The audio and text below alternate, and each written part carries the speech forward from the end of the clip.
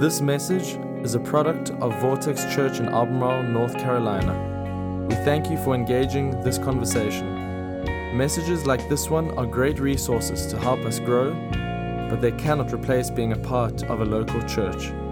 If you're not actively a part of a church, we encourage you to find one near you that fits you, visit it, and get involved. And we hope this message gives life to you today. Enjoy. Well, hey everybody, it's so good to be with you this morning as we kick off Holy Week.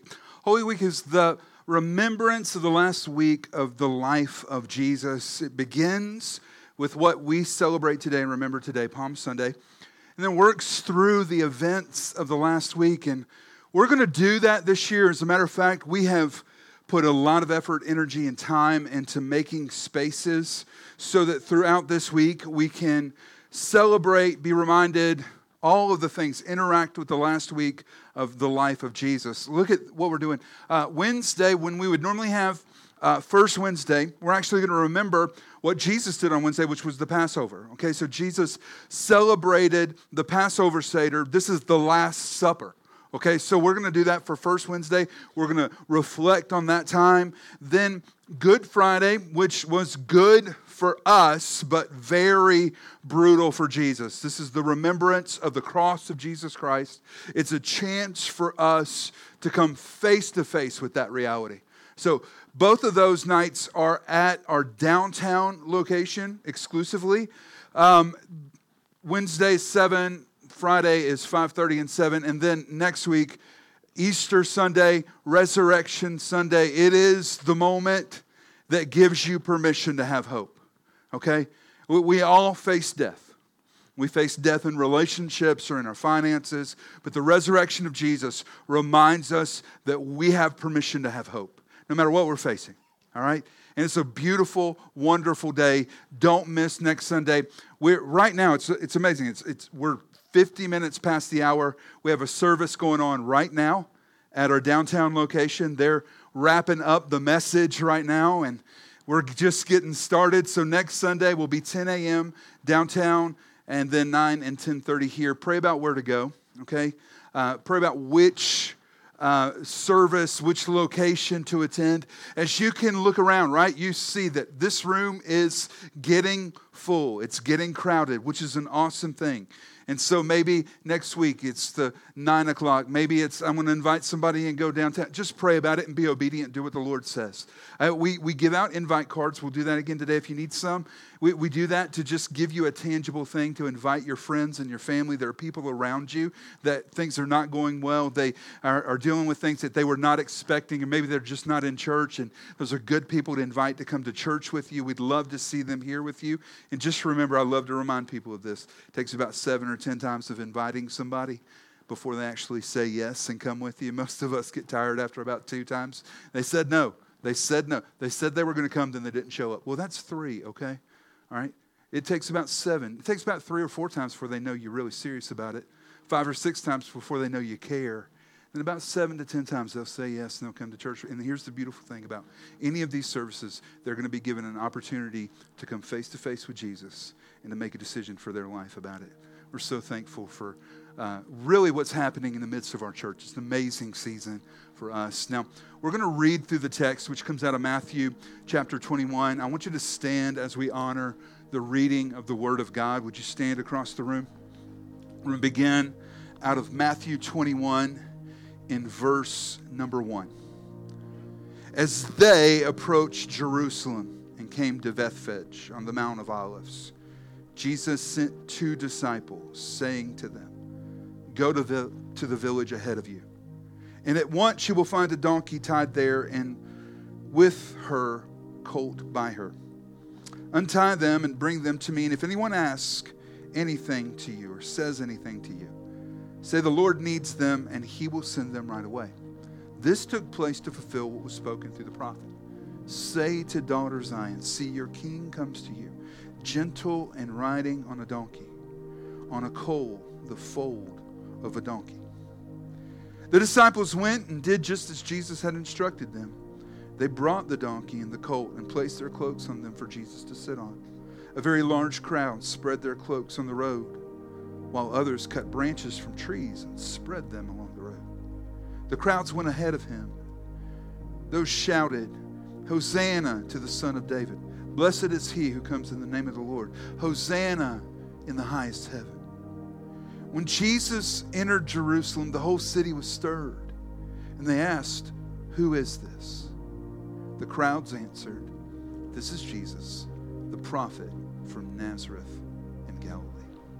Let's pray. Father, as we stand to honor the reading of your word, we ask that you do something that is nothing short of a miracle. And that's that in this space, you speak to us. Allow our hearts and our minds to encounter the Holy Spirit. God, I pray that in this room there will be conviction, there will be challenge, and there will be change. All in the name of Jesus. We pray. Amen, amen. You may be seated. The very last verse that we looked at, verse 10, as Jesus entered Jerusalem, the whole city was stirred and asked, who is this? Who is this Jesus? That's a question that, if we're honest, we're still asking ourselves.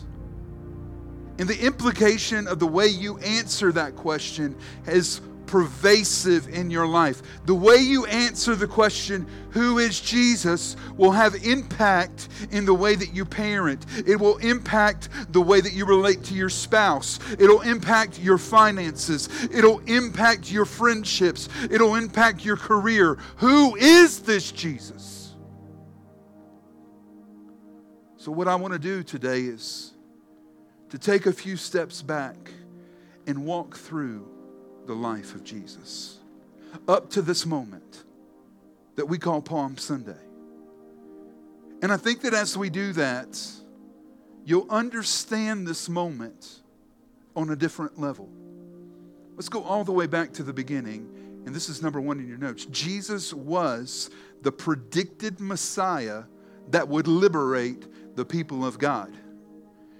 The Old Testament, the word testament means promise. The Old Testament, from the very beginning until the last Malachi, the last book before the New Testament, it proclaims a promise over the problem of sin.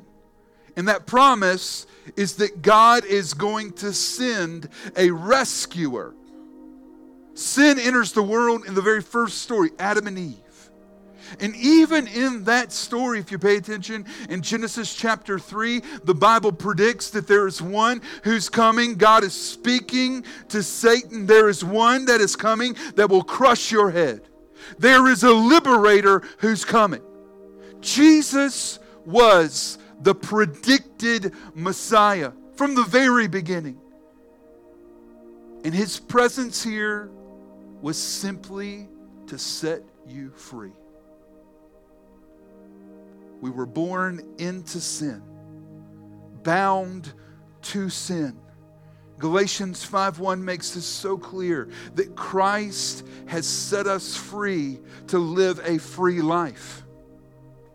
The purpose of the gospel is freedom. There are so many promises about who he would be and how he would come. Isaiah is filled with them, a very messianic, prophetic book. In Isaiah chapter 7, the Bible predicts that this Messiah or this liberator would be born of a virgin. And many of us know the story of Christmas. We know the story of Mary, who's visited by an angel, and Joseph and the wise men and the shepherds, but there's parts of the story that we don't know. The mad King Herod, to protect his power, that says, I'm going to kill every infant boy in that region who's within the age of where Jesus could have been. And so what did his family do? His family fled Israel. They ran away to Egypt. Not just for a few weeks, for a few years. They were refugees. Please hear me out. This is why the Bible makes the not just a plea, but the standard for the way that we interact with people who are fleeing from difficult circumstances, that we're supposed to have a heart for. Okay? Then Joseph is visited by an angel. The one who was seeking to kill Jesus is dead.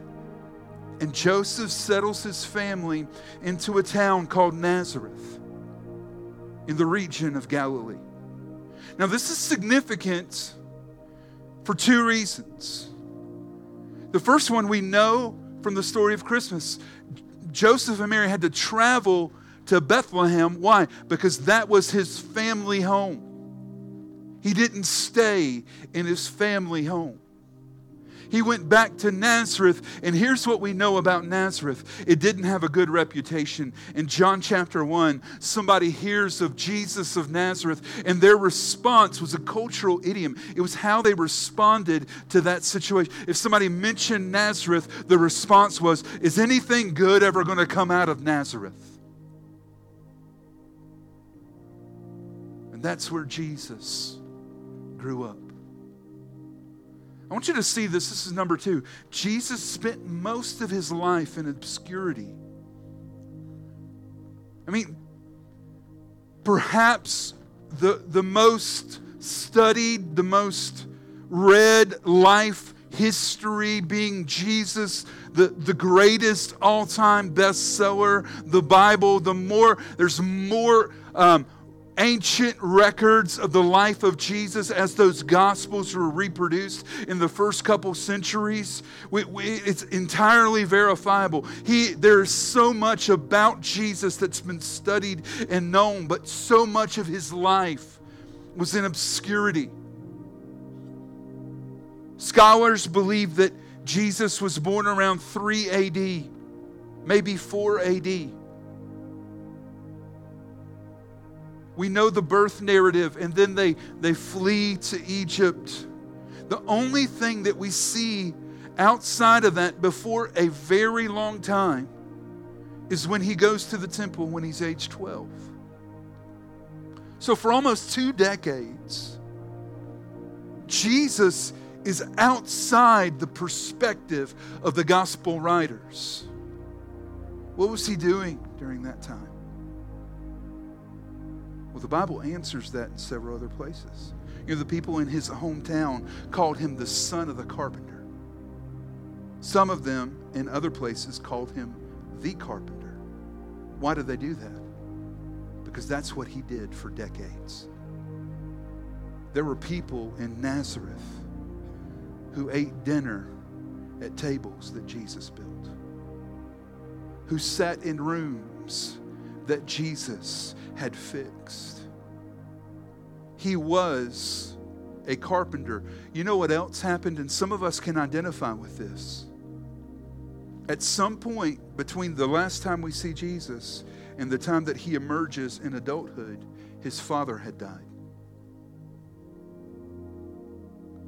Jesus, being the oldest son, would have taken care of his family. He had to step in and provide financially and provide resources. Total obscurity. Nobody knows what happened. He was not the person that everybody was going to and asking questions and what should I do and how. He was just the carpenter. Just the carpenter's son. I want you to see there's a principle here. Our most important seasons are often preceded by times of lonely preparation. You know, the Bible says not to despise humble beginnings. You need to get it in your head that sometimes God will walk me into a lonely season to prepare me for what's coming next. In those 2 decades, Jesus, though he was out of the perspective, God was growing him and preparing him for what would happen later. And it all starts with number 3. Jesus was introduced into ministry through baptism. Some of you may have never been baptized. And maybe, why should I? Well, we're baptized really to honor the tradition that Jesus began. Jesus is baptized. Now, I want you to ask the question and just deal with this for a second. Who was there when Jesus got baptized? The first person that I want you to know was there was John the Baptist. Now, John the Baptist was family to Jesus, okay? Their mothers were cousins. They would have known each other growing up.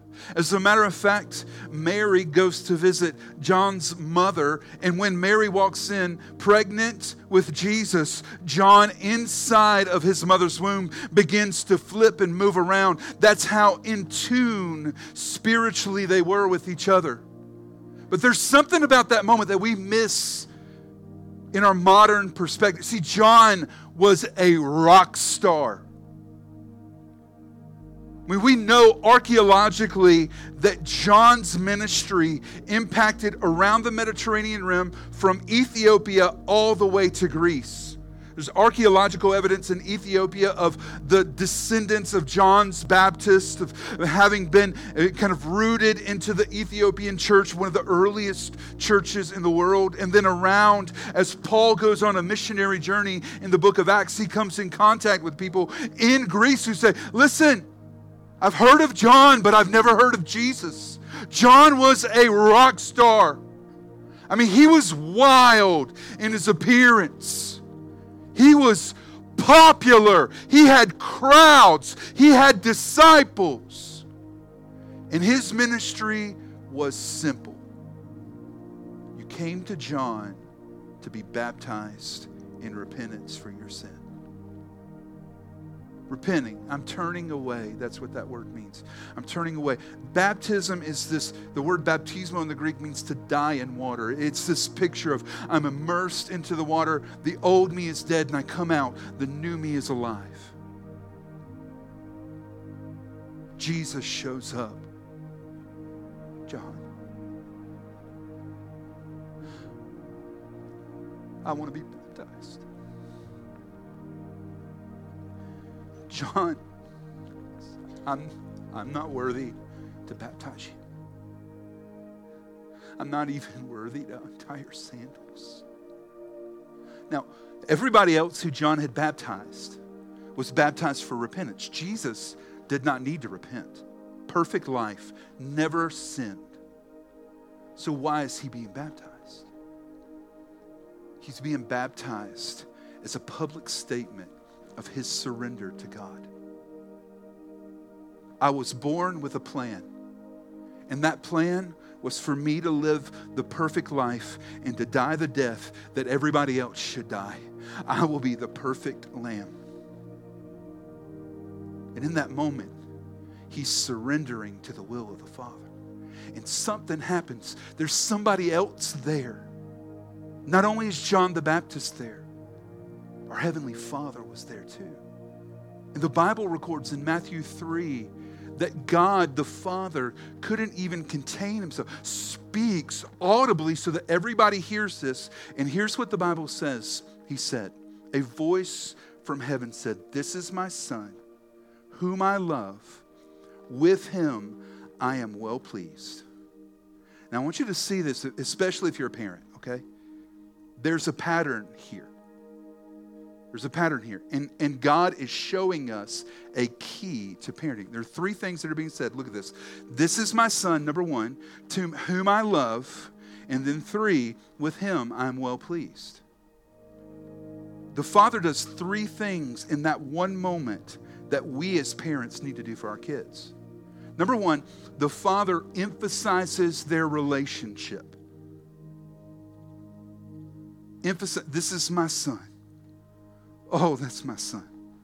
I want you to know that if you've got some kids, every once in a while, you need to pull them aside and say, "I'm so glad you're my son.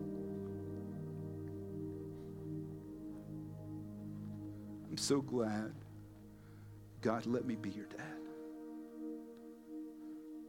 I couldn't imagine a more perfect daughter. I'm so glad that I got to be your dad." Emphasizing that this is my Son. This is my Son. Then number two, he exposes his purpose. This is my son whom I love. Now you might be thinking, but isn't his purpose to live the perfect life and to die the death that we should? Yes, but his highest purpose was to love his Father and to be loved by his Father. You might be a nurse or a teacher. You might own a business. I want you to get this clear, okay? That is not your highest purpose. Your highest purpose in life is to love God and to be loved by God. As my friend Chip Judd said, God did not make you to do a list of chores. He made you for a relationship to enjoy you. And the Father exposed, I love you. I love you. You can imagine that moment of surrender and, I can't even hold it back. This is my son whom I loved. And then what does he do after that? He affirms him. With him, I am well pleased. I want you to, if you're a parent, I don't care how old your kids are. Your kids need to hear, I'm proud of you. It's shocking to me how hard some people appear to make that. I'm proud of you. I saw you walk through that, man. It was difficult. I'm proud of how you handled it. My son, with whom I am well pleased. Now, immediately after his baptism, Jesus, this breaks our paradigm. He is led by the Holy Spirit into the desert where he fasts for 40 days. He's broken. He's difficult, in a difficult situation. And it's then that he's tested by the enemy. 3 times the enemy tempts him to give up the plan of redemption. 3 times Jesus says no. So after that 40-day span, he has surrendered to the Father and he has rejected the enemy. And then he gets to work, preaching, teaching, and ministering, which means healing and meeting people right where they were. But I want you to see this texture about who Jesus was. Jesus taught common people the scriptures and ministered to their needs. There is a dramatically different texture to the life of Jesus than there was to other ministers in his day and age. Rabbis were remarkably exclusive. Like they would get, parents would bring their kids to the rabbis and the rabbis would spend time, and then every once in a while they'd go, well, I don't believe you're going to make it. So why don't you go back to mom and dad, you be a fisherman, or, and they would just, it was remarkably exclusion. Only the brightest, only the best, only the wealthiest. So that's why when Jesus, as a rabbi, shows up and says, come follow me, they're like, I will do whatever to get to follow. He's remarkably inclusive. I mean, one of the first things you see happen in the Gospel of Matthew is Jesus sets up on the side of a mountain and brings crowds in, and they begin to teach them. This is the Sermon on the Mount, Matthew 5, 6, and 7. And he's beginning to say, you've heard it said, but I say to you, you've heard this, but I tell you this is how you're supposed to do it. It begins to get questioned by leaders and people in the community. And finally, a lawyer comes to him in Matthew 22. What's the greatest commandment if you're the teacher? Well, it's real simple. Love the Lord your God with all your heart, soul, mind, and strength. And the second one is like that. Love your neighbor as yourself.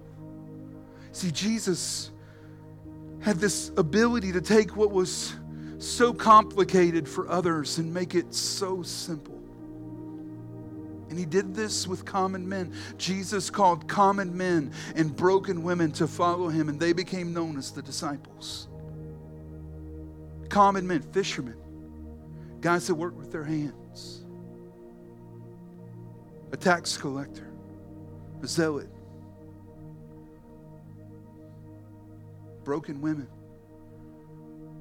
Included in the followers of Jesus was a woman who used to be a prostitute. a woman who was demon possessed and had had 7 demons cast out of her. Those were the disciples. And he healed people. He encountered people who were broken, who needed something other than what life had given, and he was able to provide. Some of it was small, and it was private. It was the blind men in a room saying, "We believe you can heal us," and him laying hands on them and them being able to see. But some of it was remarkably public. And I want you to hear this, because you will never understand Palm Sunday if you don't see this connection. See, something happens in John chapter 11 that would change how visible Jesus was. In John 11, Jesus has heard about a friend of his that was sick. He's been delayed getting there, and he finds out from Martha and Mary, his sisters, that Lazarus is dead. In John 11, Jesus weeps, but the weeping is not the end of the story. He's mourning, he's grieving, but he approaches this tomb, and he calls out into it, "Lazarus, come out!" And the dead man, still wrapped in grave clothes, walks out of the tomb alive. And word spreads like wildfire. This Jesus, he's not just a teacher, but he's a man who can raise the dead. And as the popularity grows and the crowds grow, the religious leaders were angered by Jesus' movement and wanted him dead. This is the immediate reaction in John chapter 11.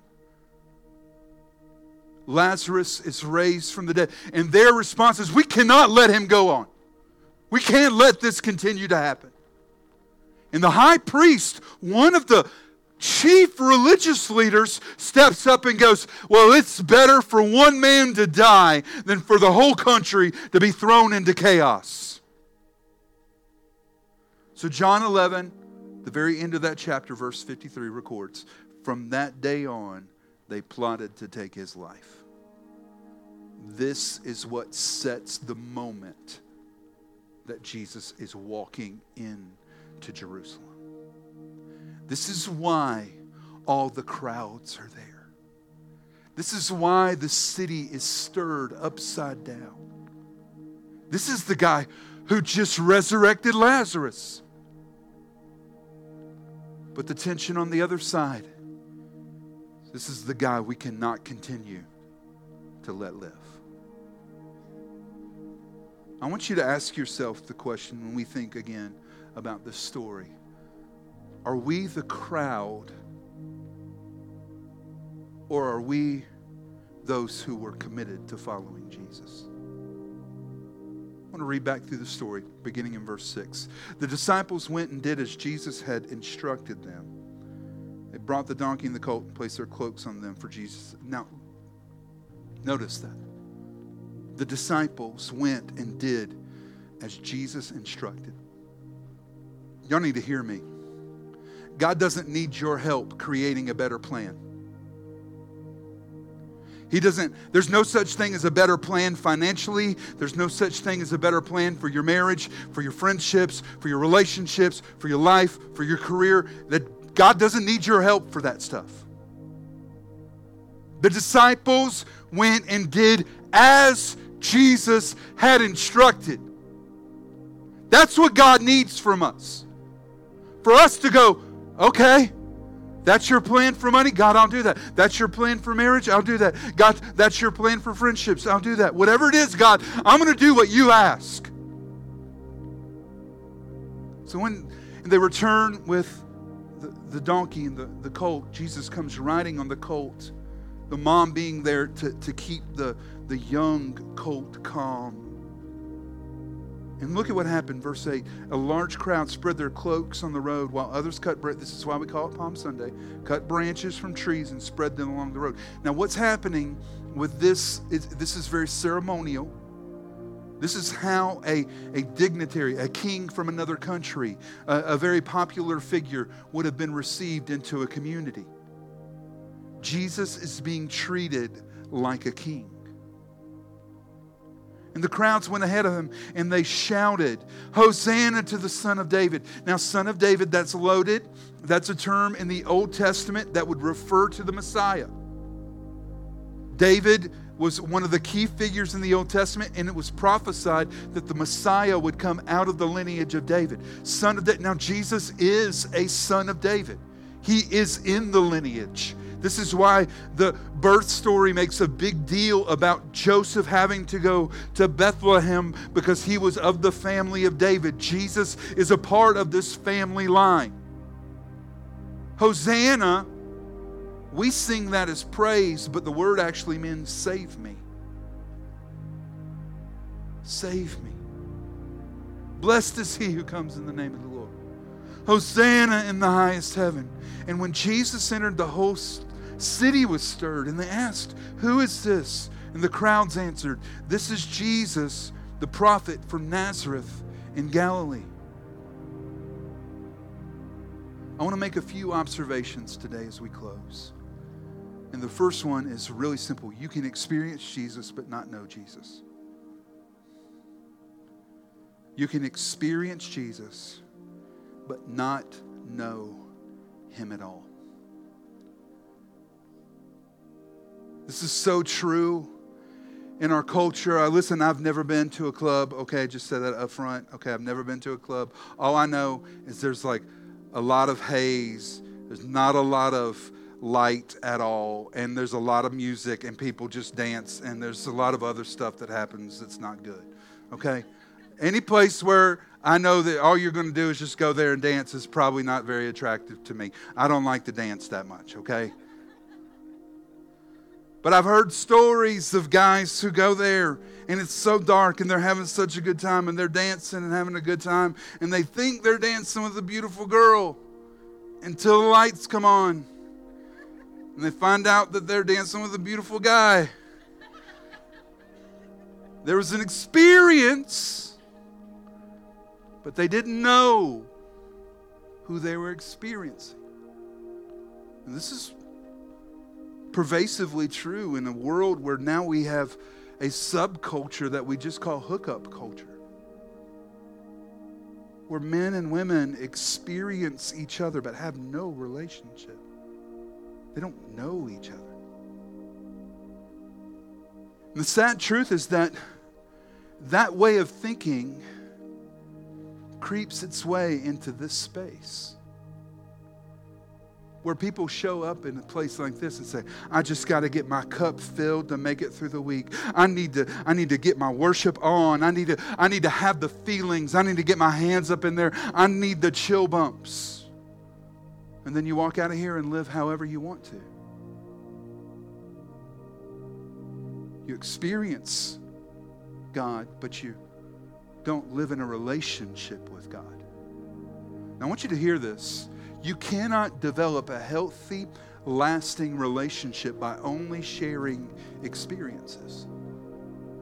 This pushes against a little bit of cultural narrative right now. Because there is a parenting philosophy that has emerged over the last 10 years that as a parent, part of my job is to provide my kids with experiences. We're just going to do things together. Here's how this works. Actually, experience has to fuel knowing. It's not just experience. It's experience so that through that experience, we become more intimate with each other. We know each other more. Healthy relationships are built on knowing. This is so pervasive in the Bible that if you grew up reading the Bible, in the Old King James, in the Old Testament, when it talked about the marital activity between a man and a woman, it would describe it. The word that's used is know. He knew her. Which is very true to the original text. That there's no experience without knowing. Experience exists to elevate and to fuel the knowing. This is so important that it's how Jesus frames our relationship with God. John 17, verse 3, this is eternal life. He's praying to God. This is it, that they know you, the only true God, and Jesus Christ whom you've sent. I hate to say this, but if you think the rest of your life is going to be defined by experiences without relationship, you've missed the point. Jesus is praying here, God, the whole point of this is that they know you. That they be known by you. Because if all you want from a person is an experience, all you're doing is exploiting them. And what's sad is that in many ways, so many of us do that with God. We show up in a space like this, and all we want is something from Him. God, I need you to make me feel better about that. I need to feel your presence. I need this, and we don't ever acknowledge Him in relationship.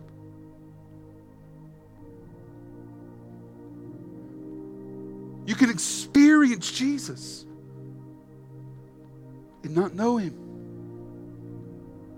The second observation out of this text is so simple. It's the kingdom of God is upside down. If you look at most organizational charts, they look like a triangle. The person with the most authority, the most power is at the top.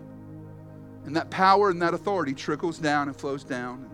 The people with the least authority and the least power are at the bottom. And that's the most. And service flows upward, all of that. The kingdom of God is inverted.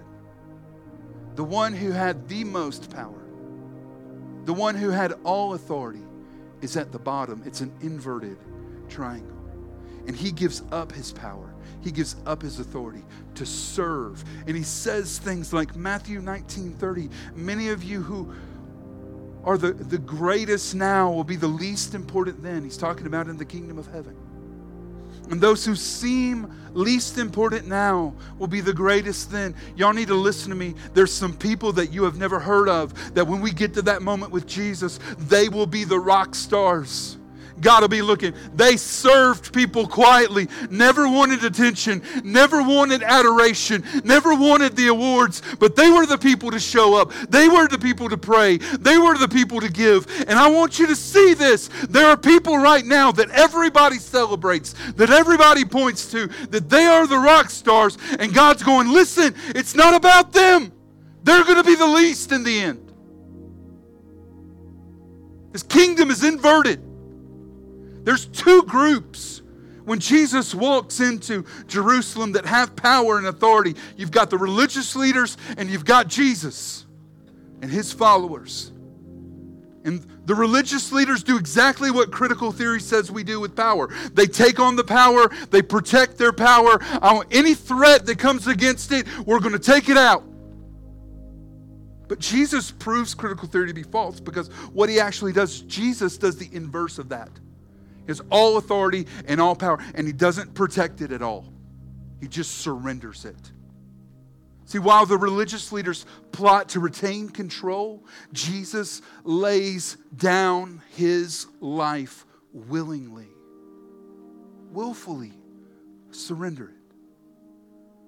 And I want you to see this about surrender. Until you completely surrender to Jesus, you'll never see Him for who He really is. You won't.